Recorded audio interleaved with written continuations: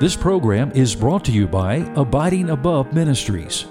I know we're not supposed to do anything that would get us out of here sooner than He wants us to, but sometimes my heart longs to just go to heaven. But praise the Lord, He's got more for us to do, right? So let's just keep trusting the Lord with all of our heart and lean not on our own understanding. In all our ways, what? Acknowledge Him. You know what that means? That means it's like if you were to walk into a room, instead of just walking in with your head down or not looking at anybody, you walk into a room and as you see people, you nod your head. Or you might do something like this, That's acknowledging their presence. Well, in all of our ways, acknowledge Him. That's almost like as we're going in life, we keep one head turned toward heaven and letting Him lead us.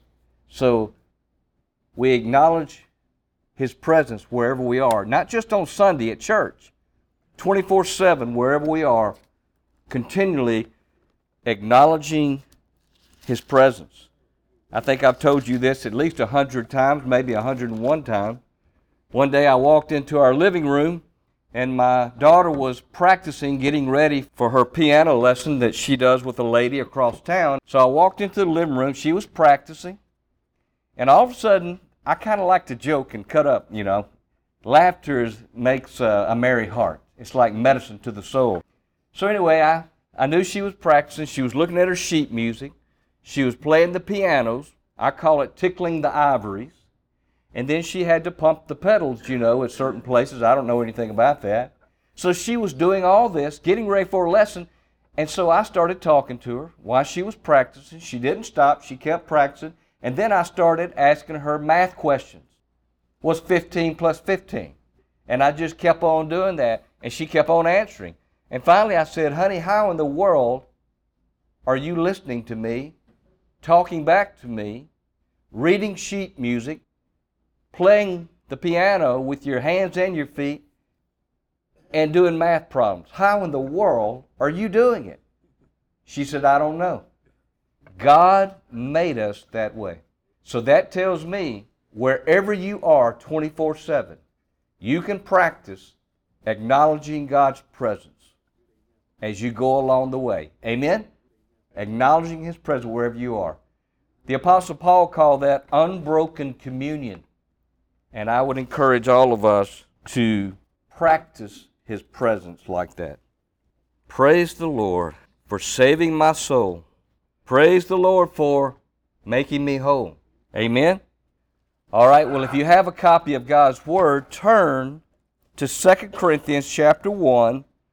I'm going to look at a couple of verses, but then I'm also going to look at some other verses pertaining to what we see here in 1 Corinthians 3 and 4. The title of this message is Our God Who Comforts. Our God Who Comforts. Now, since we were little children, we've heard a lot of sermons on the wrath of God, but we probably only heard a few sermons on the comfort of God. The Bible says He is our ever-present help in trouble. Amen? Our God Who Comforts. Many people think that once a person becomes a Christian, all of their problems are going to go away. But the Bible does not teach that at all. We're going to have some problems. I know I have problems sometimes, not all the time, but I'll go through times it's just harder than other times. Sometimes people, when you read biographies of great Christian men and women, you think their whole life was one big problem. How did they become so godly? Because they learned the secret that the Apostle Paul learned. When I'm weak, that's when I'm strong. And so the Bible does not teach that once you pray and ask Christ to come into your heart, that you're not going to have any more problems again. God does not teach that. We have many examples in God's Word that reveal to us that some of God's most useful saints suffered during their life here on this earth. Look how many years Joseph suffered after his brothers threw him into the pit, and he became a slave in Egypt. Eventually he became a ruler in Egypt. But he had 13 years of things being very, very hard. And just think about so many other saints who suffered here on this earth. If we could talk to them now, they would say this: it was worth every single second. It was worth every bit of it. That's what they would say. So before Jesus was crucified, he told his disciples something that he was going to do. He said, I'm not going to leave you as orphans. I'm going to send the Holy Spirit. In the Greek, that's the Paraclete. You say, what does it mean? The Comforter. I'm going to send you the Comforter, the Holy Spirit.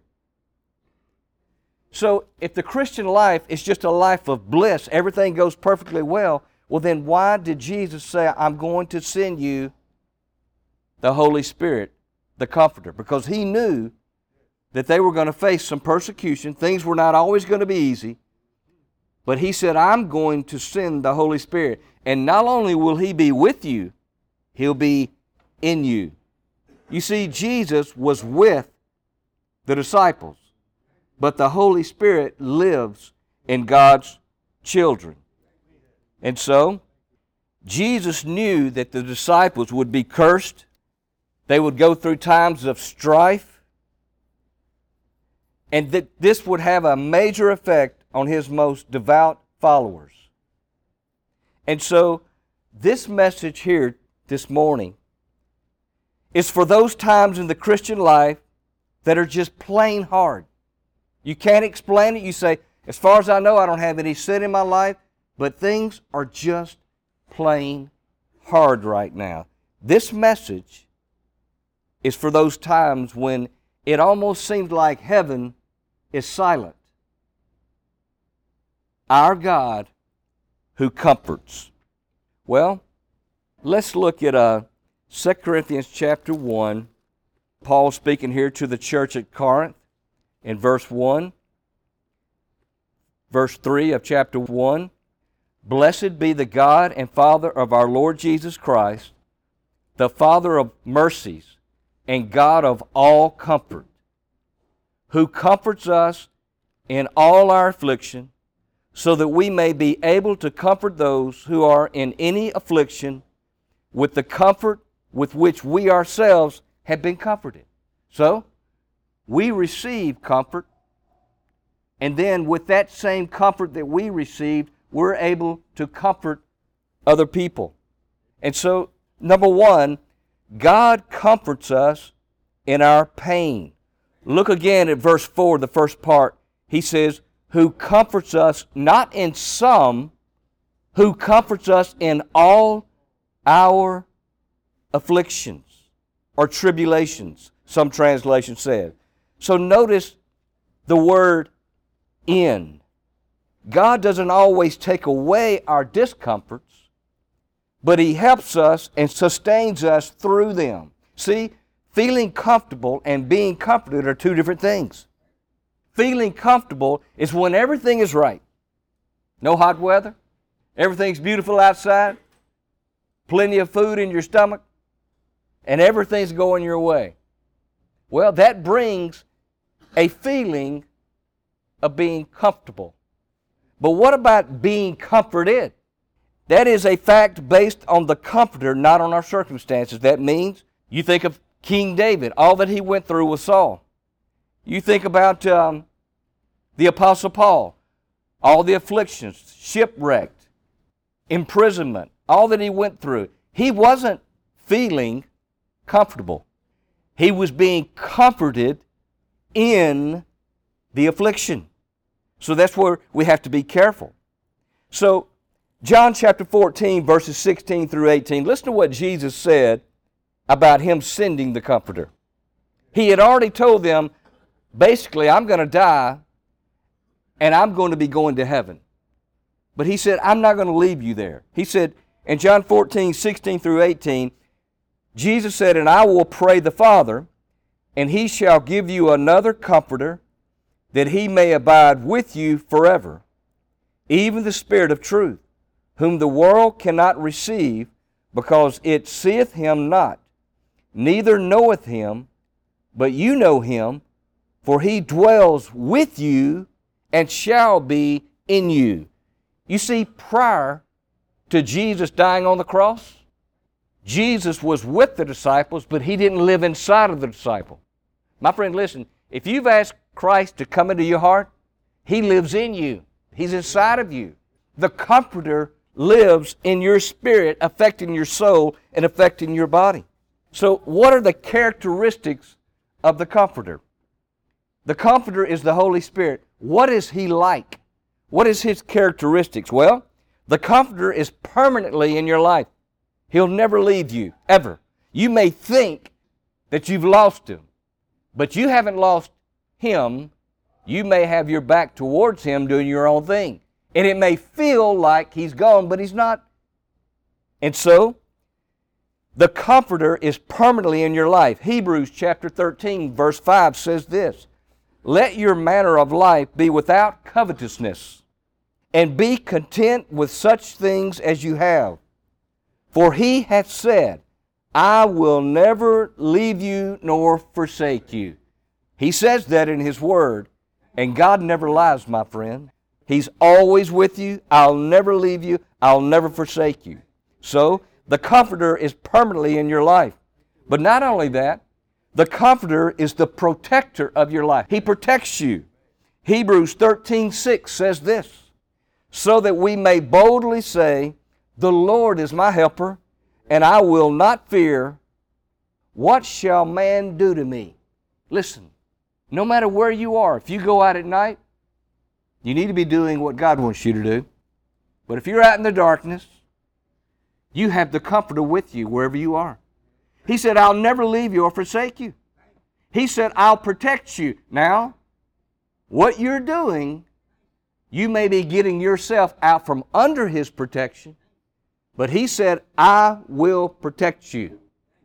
So what you do, you continually acknowledge his ways, and wherever you are, he'll protect you. You say, yeah, but what if someone comes up to me with a knife and stabs me in the back and kills me? Oh, that wouldn't happen here in Memphis, Tennessee, would it? Nobody would kill another person in Memphis, Tennessee, would they? Oh, no way. People don't do that, do they? What if somebody came up and stabbed you and you dropped dead? Let me tell you the good news. What does the Bible say? Absent from the body, what? Present with the Lord. Amen? So he says here, he says in Hebrews, I will not fear what shall man do unto me. In other words, are you going to kill me? Go right ahead, because absent from the body, present with the Lord. And matter of fact, if I could, after I've gone to heaven, I would come down and hug your neck and shake your hand. Best thing that ever happened to me is I'm finally in heaven and I left this body down in the ground. Amen? You know, the Bible says that when Jesus comes back, the Bible says that the dead in Christ are going to rise first. You know why? They have 6 foot further to go. You say, what do you mean by that? They bury you 6 feet in the ground. You have 6 feet further to go. So what are the characteristics of the Comforter? The Comforter is permanently in your life. The Comforter is the protector of your life. The Comforter soothes your life. Robert Murray McCheyne said this. He said, speak boldly. What matter in eternity the slight awkwardness of time? You see, someone may hurt us during our time on this earth, but what is that compared to an eternity in heaven with God? And the Bible says where there will be no more tears in heaven. You know that? There's no separation in heaven. When someone dies and you miss them and you feel separated from them, in heaven there's no death, no more dying, no more crying in heaven. In heaven there's no more sin. You'll never be tempted to sin again, and you'll never be able to sin again, because there's no sin in heaven. I can't wait to get there, because there's not a day goes by that I don't sin in some way. It can just be in my thoughts, sometimes even in my actions. But one day I'll never sin again. One day, if you're a child of God, my friend, you'll never sin again. The Comforter soothes your life with tenderness and gentleness. When you think of the Holy Spirit, the Comforter. You almost think of the way a mother is, tender and gentle. Isaiah 66:13 says, as one whom his mother comforts, so will I comfort you. You know, since we were little boys, little girls, we've been given an image of God is only and always angry. We've been taught that. Not by everybody in our life, but by many people, because many people see God as just full of anger and ready to get you. But it says right here, as one whom his mother comforts, so will I comfort you. That is God. That is from His Word. That is the truth about Him. And so, think about how God comforts you through Scripture, just like me reading that in Isaiah 66:13. And seeing the real correct biblical image of God, who He is, characteristic, attributes.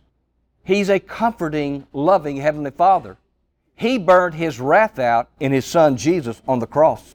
Jesus took the punishment, my friend, to be able to remove our sin as far as the east is from the west, and to bury our sin in the grave of God's forgetfulness. My friend, that is grace, that is love. It is very costly, expensive, priceless grace. And He did that because He loves us. That is the real truth and the real view of a loving Heavenly Father. There was a man named H.G. Spafford. He was a Chicago lawyer. And he was wealthy, and he sent his wife and his 4 daughters to Europe for vacation. This was in 1874. They went on a passenger steamer. And he was just too busy to go at the time, but he intended to go to Europe a little later and be with them. But in mid-ocean, the steamer with his wife and 4 daughters collided with another sailing vessel. The 4 girls were drowned, but a sailor discovered Miss Spafford floating, and they rescued her. And this is back in the day before the telephone. And so they cabled one another. And so she cabled home to her husband when she got on shore, and she just used 2 words, saved alone. The mother was still alive, his wife, but he had lost his 4 daughters. Dwight L. Moody, he was a great evangelist many years ago. He was having meetings in Edinburgh, Scotland. And so he knew about this because he knew Mr. Spafford. And so he left his evangelistic meetings and he went to comfort the family. And he was alarmed by what he saw. And he said Mr. Spafford was able to say, "It is well, the will of God be done." That's what Spafford said. He lost his 4 daughters. And he said, "It is well, the will of God be done." You know, what he was saying is this: if God allowed it, it's for God's purposes, and that is best. Though it makes me sad and I feel separated, God allowed it. Nothing gets to God's sheep unless it comes through the shepherd.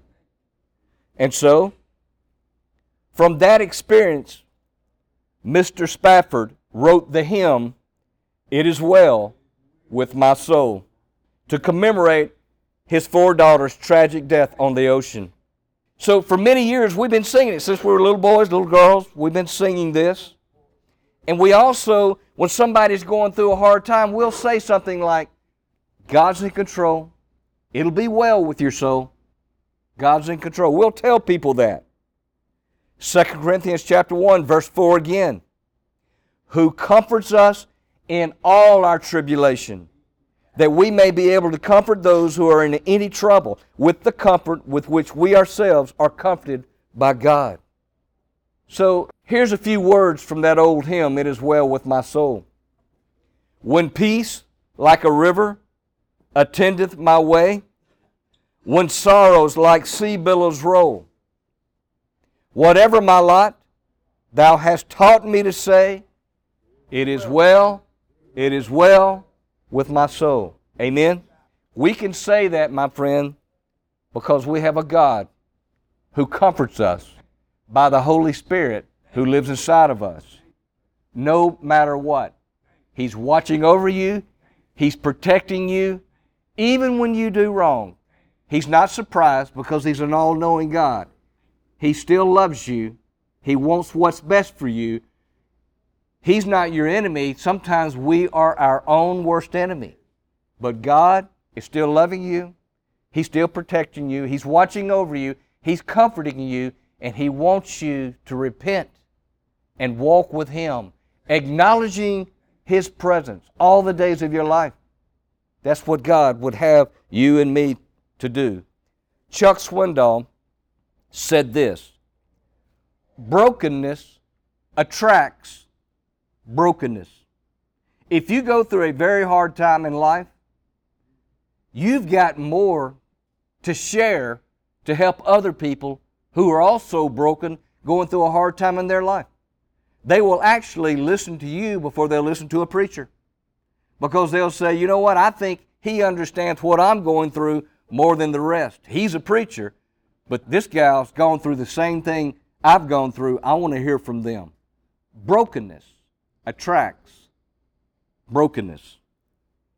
So, not only do we have, number one, God comforts us in our pain, but the second thing is this, God teaches us in our pain. You've learned more by going through a hard time than you've learned when everything's going wonderful. You've learned more going through a hard time. Again, he says in verse 4, 2 Corinthians chapter 1, that we may be able to comfort those who are in any trouble. God uses you because what you've been through. God uses you because of what you've been through. What we've been through, sometimes we bring it upon ourselves. We just have to admit it. I did it myself. What was the famous song that was very popular? I did it my way. The record shows, I took the blows and I did it my way. Frank Sinatra and then Elvis Presley both sang that song. But you know what? The truth is this. I is the middle letter of sin. I did it my way. Well, that is the biggest problem most of the time. We just all have to admit it. I messed this up myself. And so, sometimes we bring it upon ourselves. You say, well, how do we do this? Lack of discipline, lack of learning, lack of taking care of your body, lack of taking care of your finances. Think about it. If you go over to this wall and double up your fist and hit it as hard as you can, it's going to break your hand. And it might put a hole in the sheetrock. But I can tell you this, there's always a cause and an effect. If you hit the wall with your fist, it's going to hurt your hand. My friend, if you don't try to learn, if you stop thinking, stop reading, there is cause and effect. You don't grow. Now you can change that at any moment by starting to learn again. But look, if you don't try to learn, you stay where you are for many years. If you try to learn, you move ahead. Cause and effect. So, think about this. Your body, your physical body. If you drink liquor, it affects the liver. And you need your liver to live. Cause and effect. If you drink liquor, or if you take some kind of drug, whether it's legal or illegal, but you take it in excess, it has a negative effect on the body. Cause and effect. What's the cause to liver failure? Drinking. Drinking is the cause. The effect is liver failure. And again, I say you need your liver to live. Cause and effect. If you stop thinking, if you stop reading, stop learning, stop trying, you diminish your abilities. Cause, effect. If you don't take care of your body, you'll die an earlier death. cause and effect. And then finances, money. If you don't save 10% of everything that you earn, when you get older and you physically can't work anymore, you won't have very much money. But if you'll save 10% all of your life of everything you earn, when you retire, you have enough to live comfortable until your death and even be able to pay for your own funeral, your own casket and everything. Cause and effect. What you do now determines the future. Cause and effect. Mind, will, emotions. So therefore we can't blame anything on anybody. We're not victims. I'm choosing. Cause, effect. God teaches us in our pain. He comforts us in our pain. We sometimes bring it upon ourselves by lack of discipline, learning, our physical body, our finances, and then we also hurt ourselves by making wrong choices. We date the wrong girl or guy.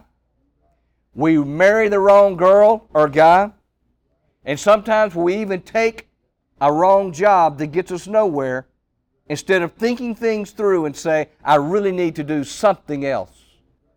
Cause, effect. Cause, effect. It's just the way it is. Be careful as you go through life, knowing that I have a God who comforts me in all my tribulations. But you find yourself over and over again in tribulations. Be careful that in those days that you don't become angry with God. Many people are angry towards a loving Heavenly Father who protects us and comforts us. They become angry. Be careful not to do that. You see, God teaches us in our pain. Sometimes we bring the pain upon ourselves. Cause, effect. But sometimes God may be correcting us. Hebrews 12:6. For whom the Lord loves, He chastens, or there's another word, He disciplines. And so many times growing up, what did we hear? He takes you out behind the barn and whips the living daylight out of you. Or He said He saddle busts you again, almost as if He's an angry God, can't wait to beat you up. You know what God's discipline, His chastening, you know what it really is? It's like when you put braces on crooked teeth. What's the purpose? To make them straight. But at the same time, making them straight makes your teeth sore. God loves you, my friend. When He chastens you or when He disciplines you, He's not doing it out of anger and wrath. He's already put all that on His Son, and His Son paid the price and died with it. Well, then why is God allowing this? Because He loves you. He's causing you to straighten up, but He's not doing it because He's mad. He's doing it because He loves you. But in the process, it's making me sore. If you start straightening up now, and maybe come off of some kind of addiction that you have, it's probably going to make your head sore. Maybe your body sore. But the good thing is this, you'll be free. You're getting better. Things are going better. So it's a positive thing. And so, God may be correcting us, because for whom the Lord loveth, He chastens, He disciplines. And then, as you think about the fact that God teaches us in our pain, we will learn to respond to problems in a biblical way in the process of going through a hard time. Hebrews 5:8 says, though He was a son, talking about Jesus, yet He learned obedience by the things which He suffered. God the Father, God the Son, God the Holy Spirit. God the Son learned obedience during His 33 years. Most of you are older than 33. He died younger than you, and He was God. And the Bible says that He learned obedience by what He suffered. My friend, listen, God the Son suffered. He was both God and man. Sometimes we're going to go through it. But it's not God beating you up. God's loving you. You may be beating yourself up. And God's holding you and loving you like a mom, even though you're beating yourself up. Cause and effect. Cause and effect. So, we go through this, so we'll learn how to respond to problems in a biblical way. And also, so that we will learn that the end result is what we should be looking for. God, I don't like this. I'm uncomfortable. Father, I'm suffering. Yes, Father, I know I've brought a lot of things on myself, and also some other people have brought some things on me. Why are you allowing this? You know what? That's when we learn the most. It's when we go through a tough time. Hebrews 12:2 says, looking unto Jesus, the author and finisher of our faith, who for the joy that was set before him, listen, he endured the cross, despising the shame, and is set down at the right hand of the throne of God. My friend, it will be worth it all when I see Jesus. Amen? Just keep going. Let God comfort you in all your tribulations, because we're all expiring, my friend. So, another reason, as God comforts us in our pain, but He allows it, so we will learn that God's highest good will come as a result of our pain. I'm just telling you, when everything always goes perfectly well for you, you begin to slack off. You begin to say, okay, I'll take it from here, God. Thank you. That's just the way we are as humans. So we will learn that God's highest good will come as a result of our pain. Romans 8:28 and 29. Famous passage here. And we know that all things work together for good to those who love God, to those who are the called according to His purpose, for whom He foreknew, He also predestined to be conformed to the image of His Son. Listen, you know what Jesus was like? Love, joy, peace, patience, kindness, long-suffering, self-control. I can tell you what God's doing with you. He's allowing pain to come.